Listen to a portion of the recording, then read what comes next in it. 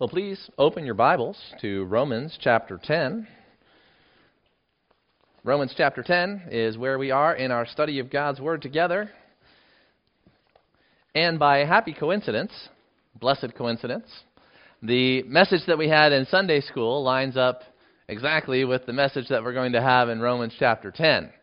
That God has so ordained it in the course of our life together today that we will have a strong emphasis on the good news of Jesus Christ, the gospel of our salvation.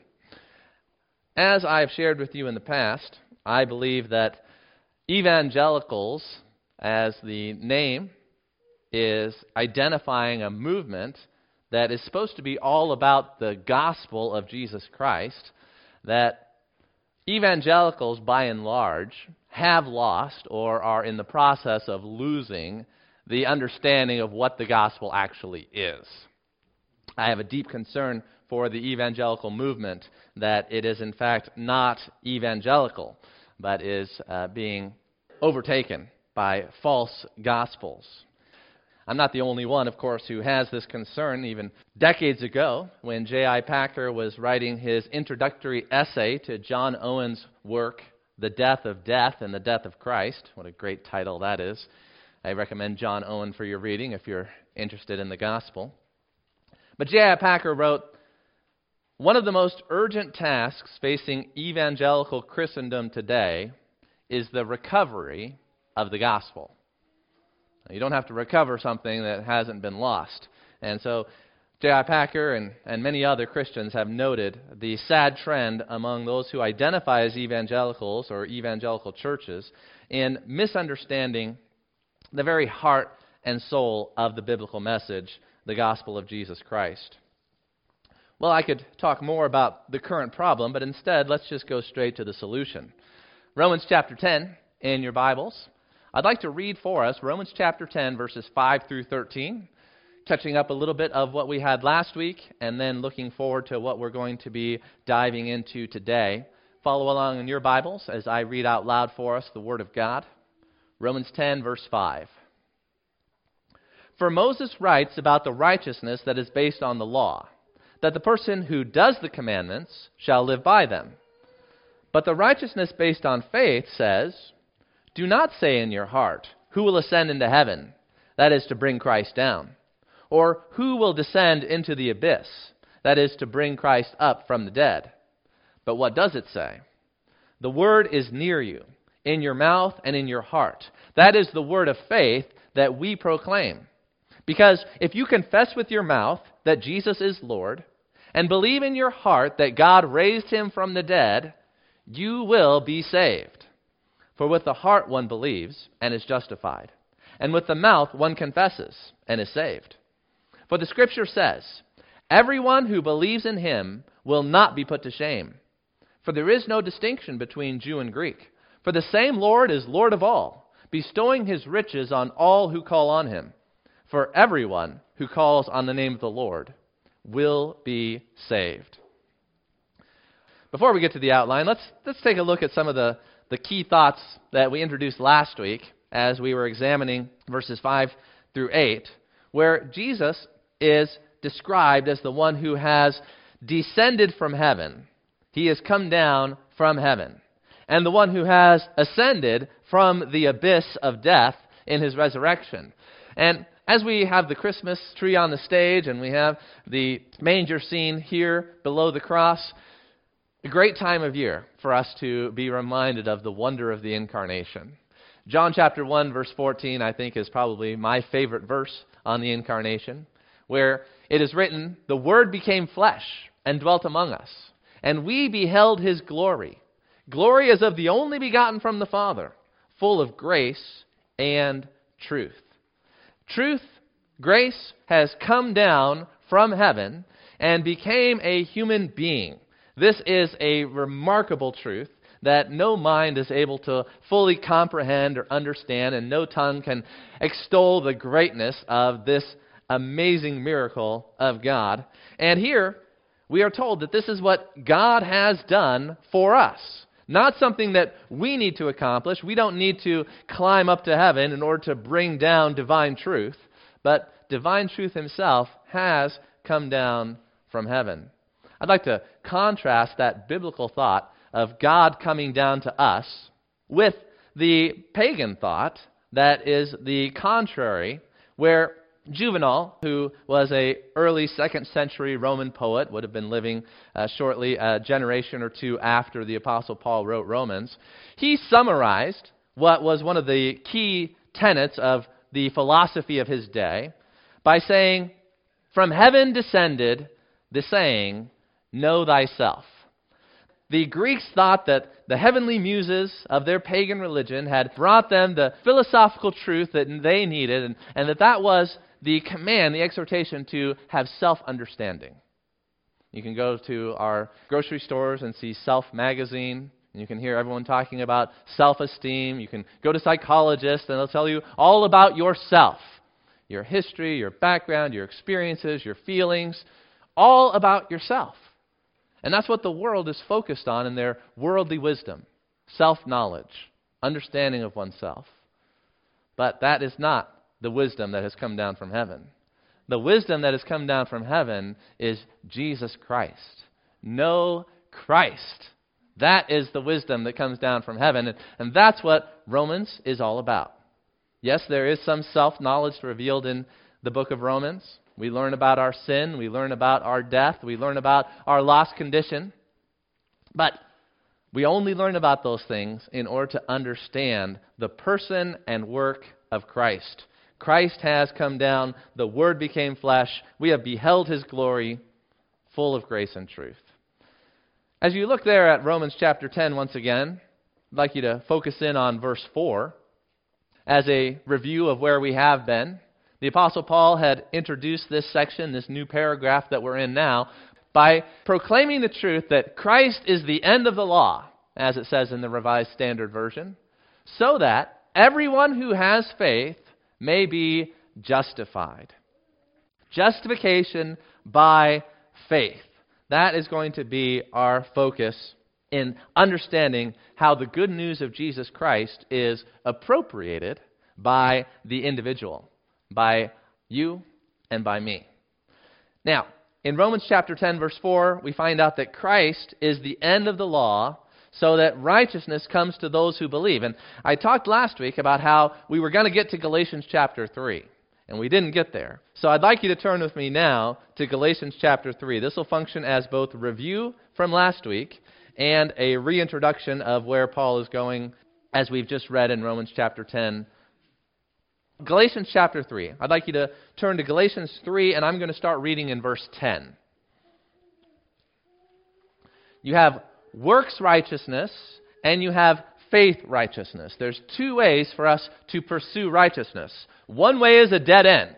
The other way leads to eternal life. And so Paul is going to contrast that here in Galatians chapter 3, just as he has been doing in his letter to the Romans. Galatians chapter 3, verse 10. Follow along as I read it.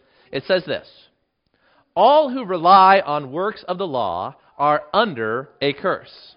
For it is written, 'Cursed be everyone who does not abide by all things written in the book of the law and do them.' Now, it is evident that no one is justified before God by the law. For the righteous shall live by faith. But the law is not of faith. Rather, the one who does them shall live by them.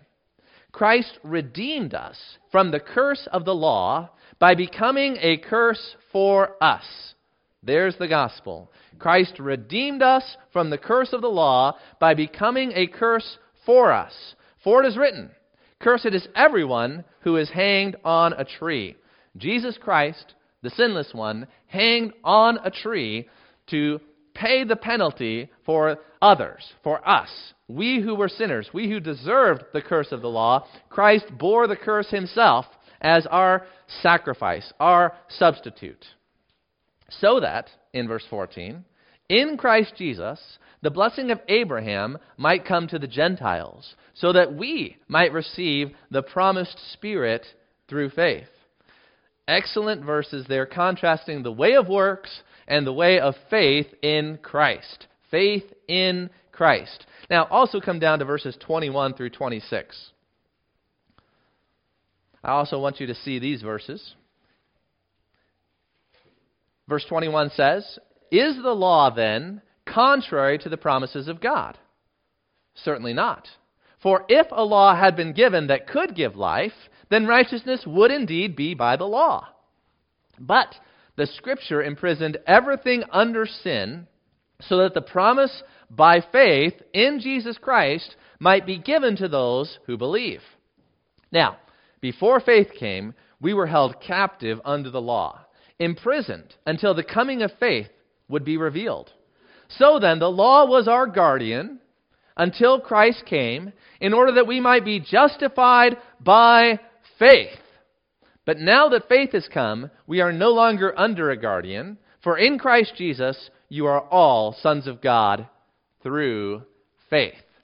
Faith righteousness versus works righteousness, law righteousness. Christ is the end of the law. He's the goal of the law. The law imprisoned all of us under sin so that we could be justified by faith in Christ and not by our own works of merit. Very important to get that understanding of the gospel. Paul gives this to us here in Romans and in Galatians. Let's come back to Romans chapter 10. With that review in mind, we're ready to look at the outline for today. We're talking about the way to be saved. Jesus Christ, His death, His resurrection, that is the gospel, the good news of what God has done for us. That's why we have the cross at the front of the church, and may it always be at the front of our hearts and our minds. Jesus Christ crucified, that's the message.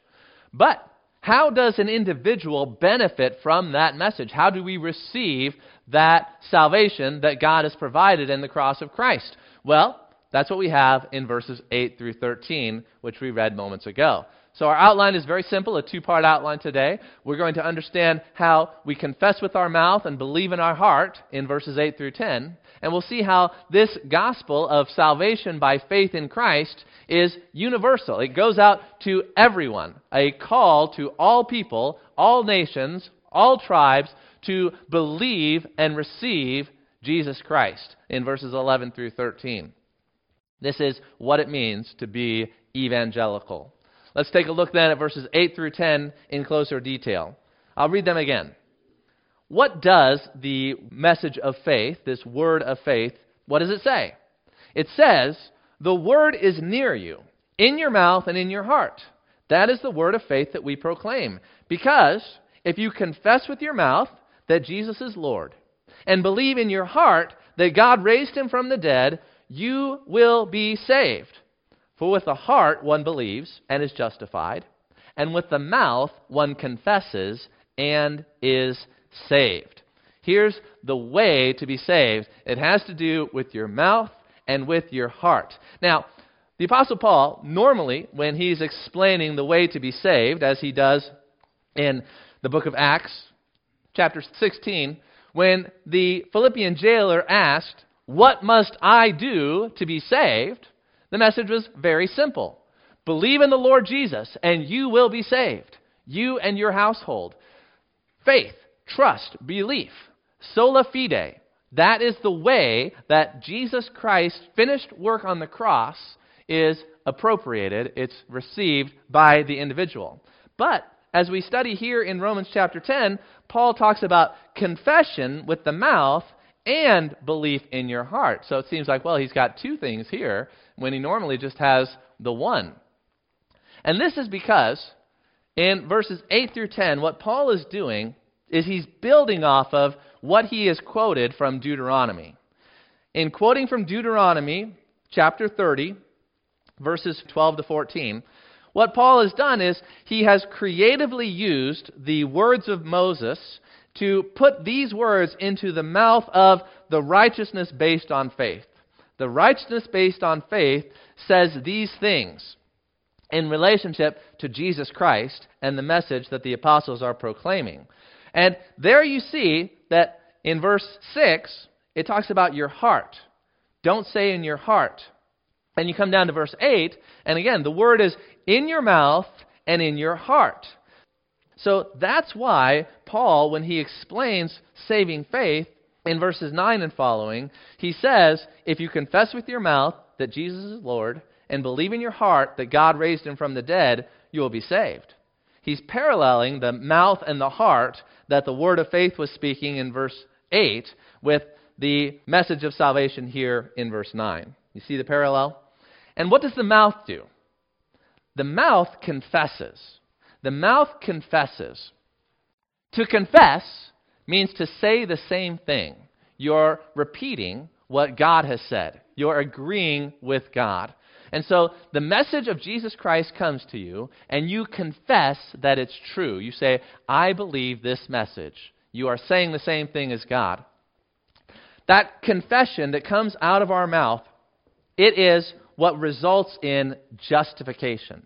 With the mouth you confess, and you got it with salvation. I think I turned it around there. The mouth confessing goes with salvation in verse 10. But not only do you have the mouth confessing, but you've got the heart believing. To believe is to put your trust in Jesus Christ, in the message of Christ on the cross, Christ crucified. To believe in him results in justification. So here, justification and salvation are paralleled.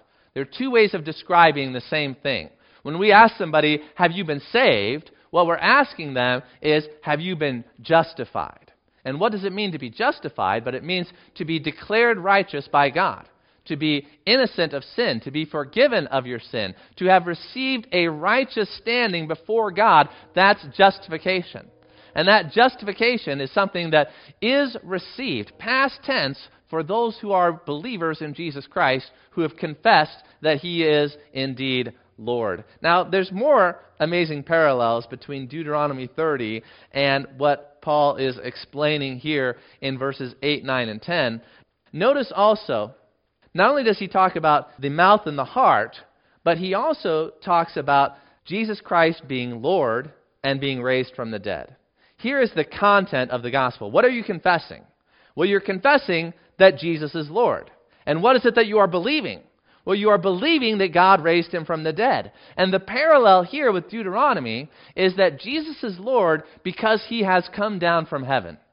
He has descended from heaven. Who is going to ascend into heaven to bring Christ down? Christ has come down and he is Lord. The lordship of Jesus Christ has to do with his person. That he, before the foundation of the world, existed in glory with God. That he is equal to the Father in power and glory and majesty. And we worship him. We give him the same honor and glory that we give to the Father. He is Lord. The confession Jesus is Lord is identifying the person of Jesus Christ. But not only do we confess that Jesus is Lord, but we believe that God has raised him from the dead. And so this parallels with the abyss. Who's going to go down into the abyss? That is, to bring Christ up from the dead. So you see the connection here between this whole paragraph and why Paul is stating salvation in the terms that he is, because it's all flowing out of the words he has taken from Moses in Deuteronomy. And what he has done by focusing on the lordship of Christ and the resurrection of Jesus Christ is he's brought together the heart of the gospel, which is the person and work of Christ. Who is Jesus? What did he do? That's what the gospel is all about. If you don't understand Jesus, who he is, and you don't understand what he did in his death and in his resurrection, then you don't understand the gospel. And you can't believe what you don't understand. You can't receive what you have not understood. And so the understanding of the gospel is essential, the person and work of Jesus Christ. Now, I have with me in the pulpit our church's statement on biblical cooperation and separation. That is, we as a church, who do we cooperate with in ministry, and who are we supposed to separate from and not have spiritual undertakings together with? There's many different religious movements, many different Christian movements, many different organizations, many different ministries. How do we know which ones are out there that we're supposed to be partnering with and working together with, and which ones that we're not supposed to be partnering with and having nothing to do with? Well, that's our church statement on biblical cooperation and separation. And the Word of God is what defines this for us. Now, in our statement on biblical separation, it says that there must be necessary divisions, recognizing proper divisions, those between Christ and the world, and between Christ and apostate Christianity. The New Testament warns us about apostates, those who are false teachers. Almost every book in the New Testament contains warnings, multiple warnings about apostates. And therefore, our statement on separation says, our church, Firth Bible Church, will not engage in any kind of cooperation in a spiritual undertaking together with any religious or spiritual organization which is apostate or non-Christian. An apostate Christian group or a non-Christian group, we have no spiritual cooperation with. And so it's kind of important then to understand, well, how do we identify apostate Christianity from genuine Christianity? How do we differentiate between those two? And God has not left us without clear instruction in this matter.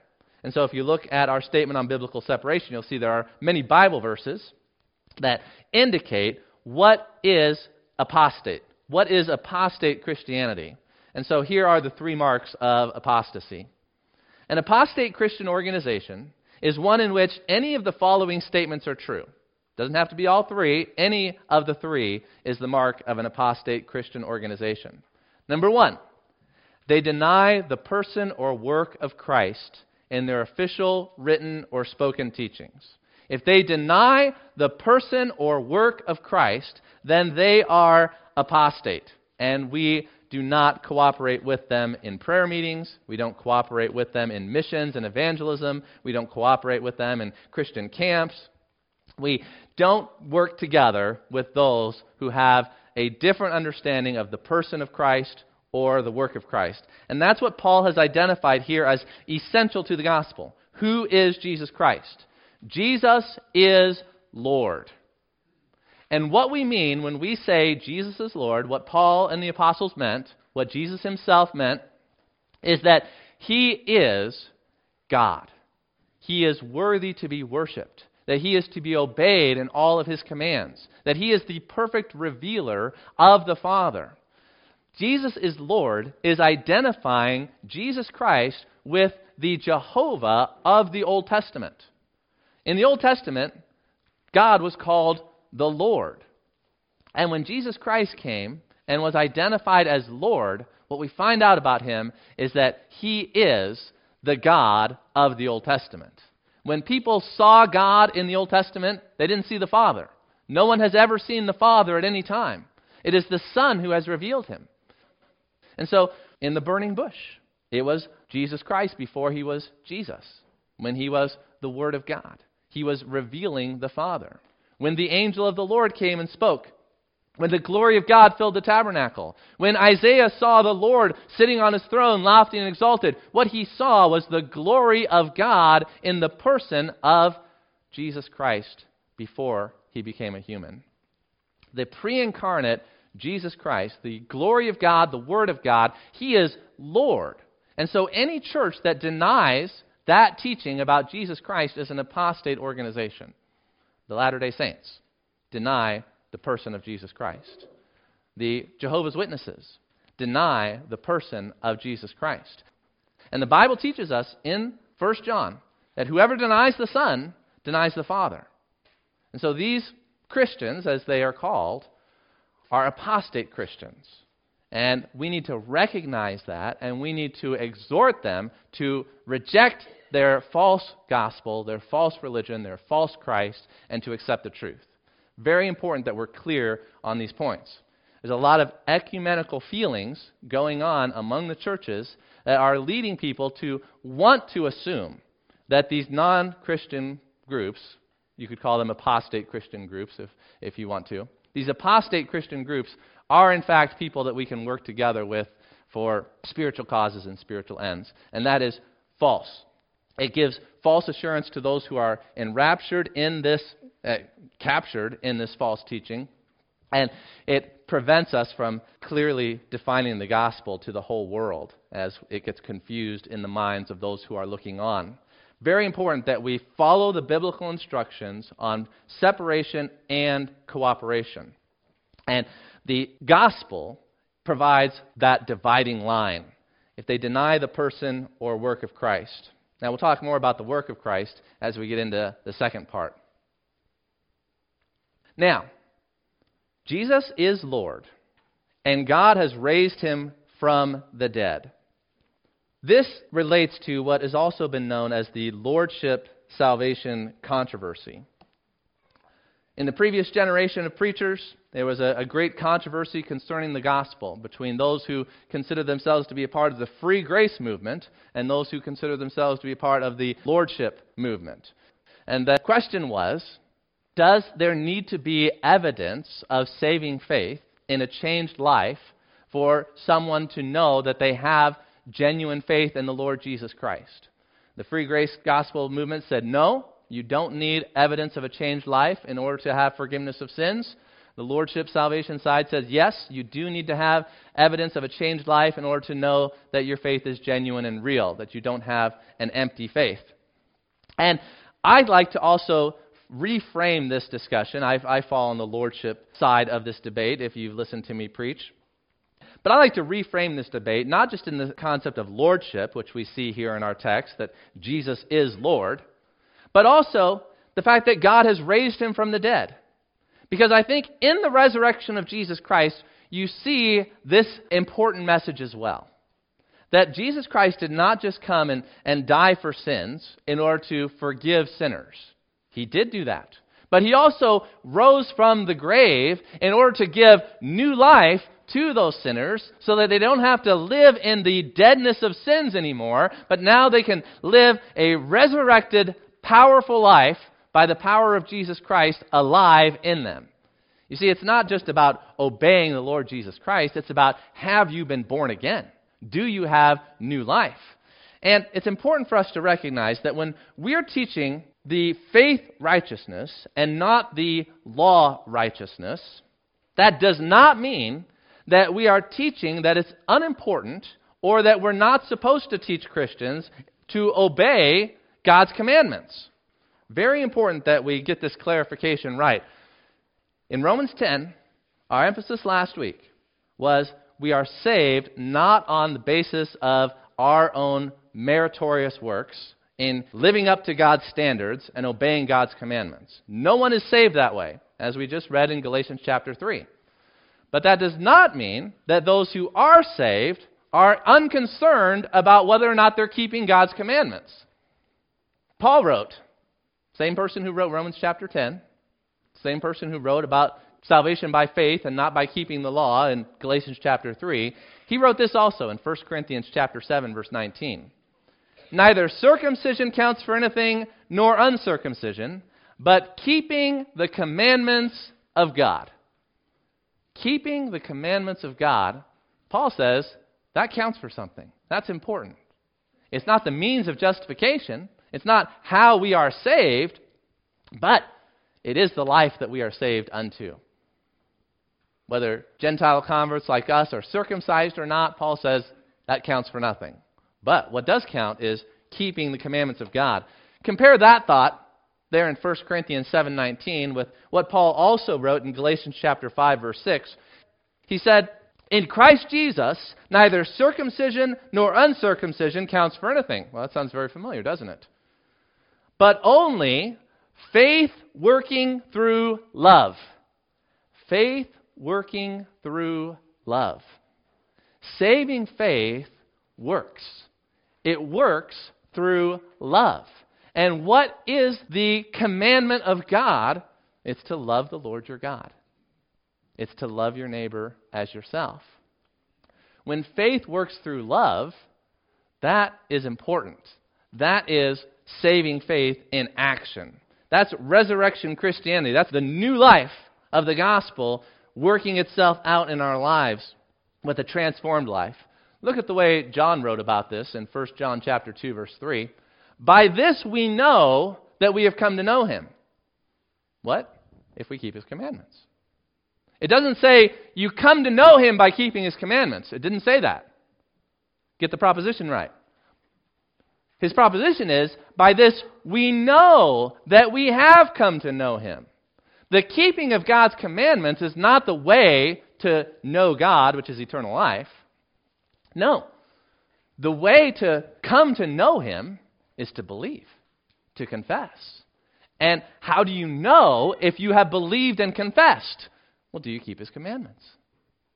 This is the changed life that comes from saving faith. Also, you see in Matthew chapter 28, verse 20, Jesus Christ, his last words before his ascension to his disciples, he sends them out with the Great Commission to make disciples. And part of the Great Commission is to teach them to observe all that I have commanded you. So if you're in a church that is not teaching you to observe all that Jesus Christ has commanded, then you're in a non-Great Commission church. A Great Commission church teaches the disciples to obey all, not whatever is culturally relevant or whatever people want in their time. No, but everything that God has commanded, everything that Jesus Christ has commanded. The commandments of God are important. Don't misunderstand the gospel of grace to say, well, obeying God's commands is no longer important at all. Well, it's very important. It's not the way that you are saved, but it is the life that you are saved unto. All right? So, wanted to make that clarification. Let's get on then to the second part of our outline, the universal call to faith in verses 11 through 13. The call here is not the effectual call. We're talking here about the general call. Previous chapter, we talked about the effectual call. Now, in this chapter, we're focusing on the human side of things, and we're focusing on the general call, the universal call. Everyone is invited to believe and to receive Jesus Christ, to confess with their mouth that Jesus is Lord, and believe in their hearts that God has raised him from the dead, and thus be saved, not just from the penalty of sin, but saved from the power of sin. Not just saved from hell, but saved from the dominion of sin in our life so that we can now live free in obeying God's commandments with joy from the heart because of God's great salvation. Let's pick it up there again in verse 11. For the Scripture says, everyone who believes in him will not be put to shame. And as we read these verses, notice the universal language. Everyone who believes in him will not be put to shame. For there is no distinction between Jew and Greek. For the same Lord is Lord of all, bestowing his riches on all who call upon him. For everyone who calls on the name of the Lord will be saved. As we talked about earlier, in the book of Acts, the message of how do you receive the good news of Jesus Christ is very simple. It's not sacramentalism. It's not obey these ordinances. It is one thing. Believe on the Lord Jesus Christ and you will be saved. That one thing is spoken in two ways here in our text, but it's two ways of saying the same thing. The mouth and the heart are working in unison. They're both responding in faith. Now, I want you to also consider with me John chapter 6, verses 28 and 29. In fact, let's go back to that. Turn in your Bibles to the Gospel of John, chapter 6. Paul and John are really on the same wavelength today, and we keep going back and forth between them. John chapter 6, we have the miracle of Jesus Christ in feeding the 5,000. And the next day, the crowd comes and finds him on the other side of the sea where he had crossed over, walking on the water. And they find him there, and they want a repeat of the feeding of the 5,000. They're like, hey, new day, daily bread, let's have another miracle of feeding this great crowd. And Jesus, he comes to them in verse 26. We'll pick it up there in verse 26. He answered them, truly, truly, I say to you, you are seeking me not because you saw signs, but because you ate your fill of the loaves. Wow, that's quite a statement that Jesus makes. They're coming, they're traveling, all around to find him, and this looks like a good thing, right? It's good that people seek after Jesus. But Jesus says, well, I know that you guys aren't seeking me for the right reasons. You're really just happy about the free lunch, and you're ready for another free lunch. How many churches are like this? You can pack people out on Visitor Sunday with a free lunch. And people come and they like all the free stuff that they get. And they like the music and the entertainment. And, all right, I was entertained, I was fed. This is great. Let's keep going back. And people aren't actually seeking the truth. What they might be seeking is a friendly community. What they might be seeking is good entertainment. What they might be seeking is a therapeutic good feeling about themselves. But Jesus Christ, He knows why people go to church. He knows why you're here in church today. He knows your heart better than you know your own heart. And He looks into the heart of these people and He says, you didn't see the sign. What does He mean by that? He means that they were oblivious to the important thing, the sign pointing to who Jesus Christ is. They were ignoring the truth about who Christ is, but instead they are seeking to fill their bellies. And so He tells them in verse 27, do not work for the food that perishes, but for the food that endures to eternal life. Work for that food, which the Son of Man will give to you. For on Him God the Father has set His seal.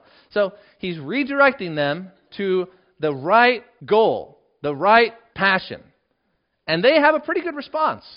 You know, they pick up on what He's saying, and so they ask a good question. They say, what must we do to be doing the works of God? All right, you tell us to seek the food that leads to eternal life. Son of Man's going to tell us, what do we do that we might work the works of God? But notice what Jesus said. He changes from works plural to work singular. It's not many things that you have to do in order to be doing the works of God. But Jesus said there's just one thing. Jesus answered them, this is the work of God, that you believe in Him whom He has sent. This is very important. There's a lot of Christian churches who are apostate, even though they've got good doctrine about who Jesus Christ is. You look at their catechism, you look at their doctrinal statement, and they say Jesus Christ is the unique Son of God, the second person of the Trinity. He died on the cross, He rose again from the dead, He is Savior and Lord.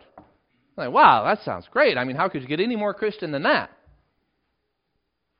But they don't teach that the way to do the work of God is by believing in Jesus. They teach, no, there's lots of things you have to do to be doing the works of God. You've got to keep the sacraments. You've got to confess your sins to the priest. You've got to say the Hail Marys. You've got to do the acts of penance. There's all these things that you have to do throughout your whole life, and maybe when you die, you'll have a short amount of time in purgatory working off the rest of your sins. Faith is the only sacrament. There are not 7 sacraments. There are not 2 sacraments. There is one sacrament. It's faith. And what do I mean by sacrament? Well, what the dictionary says. Rites that were instituted by Jesus that confer sanctifying grace. How does sanctifying grace come to us? One way. One way only. Faith. It's the only sacrament. When we participate in the Lord's Supper, sanctifying grace is not conveyed to you by eating the bread and drinking the cup. You do not get grace by eating the bread and drinking the cup. You get grace by faith. Sanctifying grace comes to you by faith.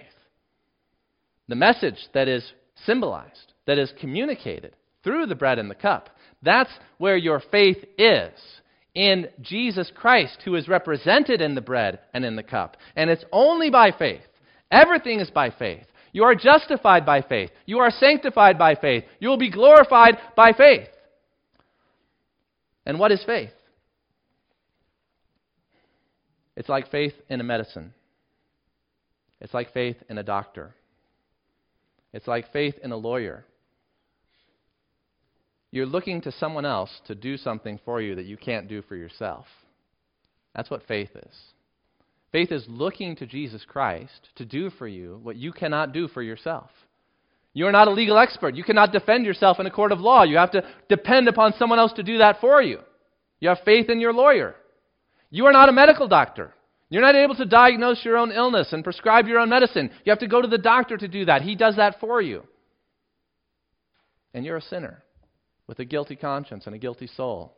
And there's nothing that you can do to remedy that situation. You have to go to Jesus Christ the Savior to do for you what you cannot do for yourself. That's what faith is.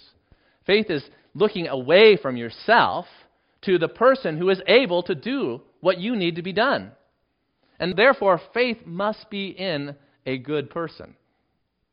If you put your faith in a bad lawyer, you're going to jail. You put your faith in a bad doctor, and it might be worse.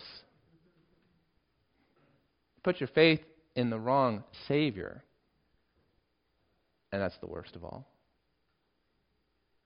Don't put your faith in the Catholic Church. Don't put your faith in the Eastern Orthodox Church. Don't put your faith in any church. Certainly not this one. I'm not going to save you.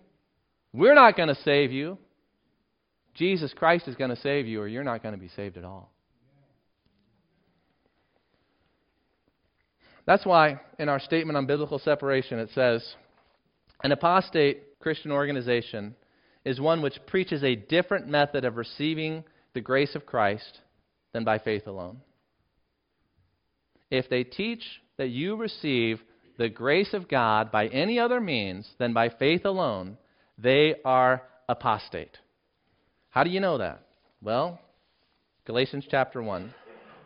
Look at Galatians chapter 1 with me. People like to say, well, Timothy, can't you just say what you're for? Why do you have to say what you're against? You can't be for something without being against its opposite. I can't be for my family and at the same time be for cancer in my family. I can't be for America and at the same time be for those who are attacking America. If you're going to be for something, you've got to be against whatever's trying to destroy it.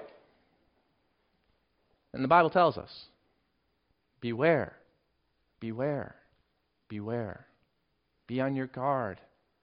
The false teachers are there. They're here. They're all around. They pervert the gospel of Jesus Christ. They distort the grace of God. They never cease to make crooked the straight ways of the Lord. And they're conniving. They're crafty. Galatians chapter 1, verse 6. The Apostle Paul wrote this to the churches that he had helped start in Galatia by the grace of God. And he said, I am astonished that you are so quickly deserting him who called you in the grace of Christ and are turning to a different gospel. They had a different gospel there in the first decades of the church. But even if we or an angel from heaven should preach to you a gospel contrary to the one we preached to you, let him be accursed. As we have said before, so now I say again, if anyone is preaching to you a gospel contrary to the one you received, let him be accursed.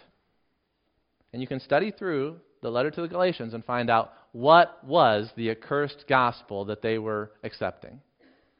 Were they denying that Jesus Christ was the Messiah of Israel? No. Were they denying that he was the Son of God? No. They were orthodox in their teaching on the person of Jesus Christ.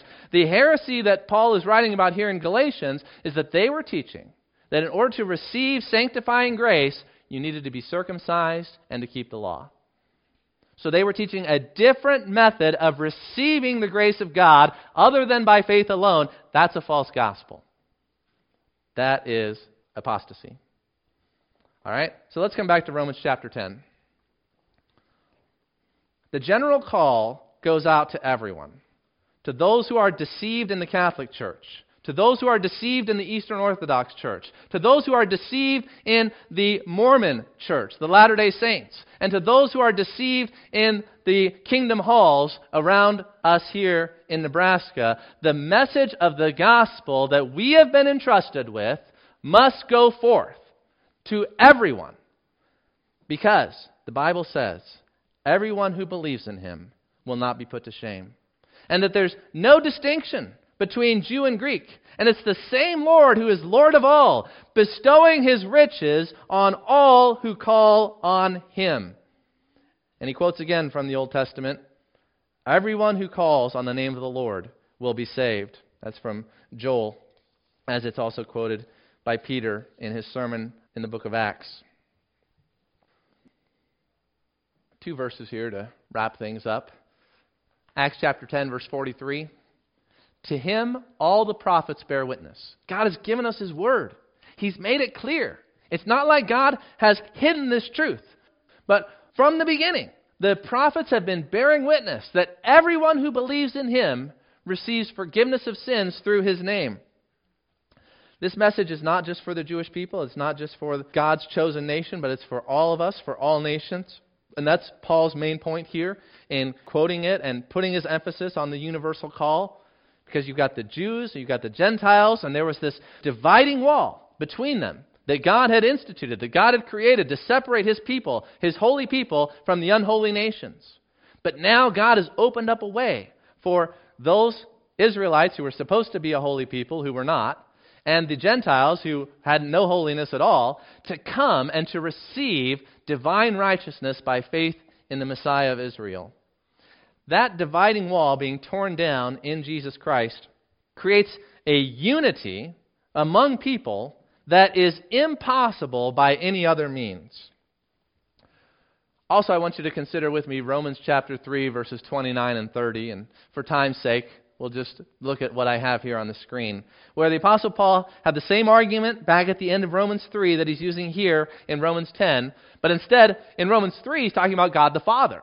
God the Father is one who will justify the circumcised by faith and the uncircumcised through faith. But here, it's one Lord.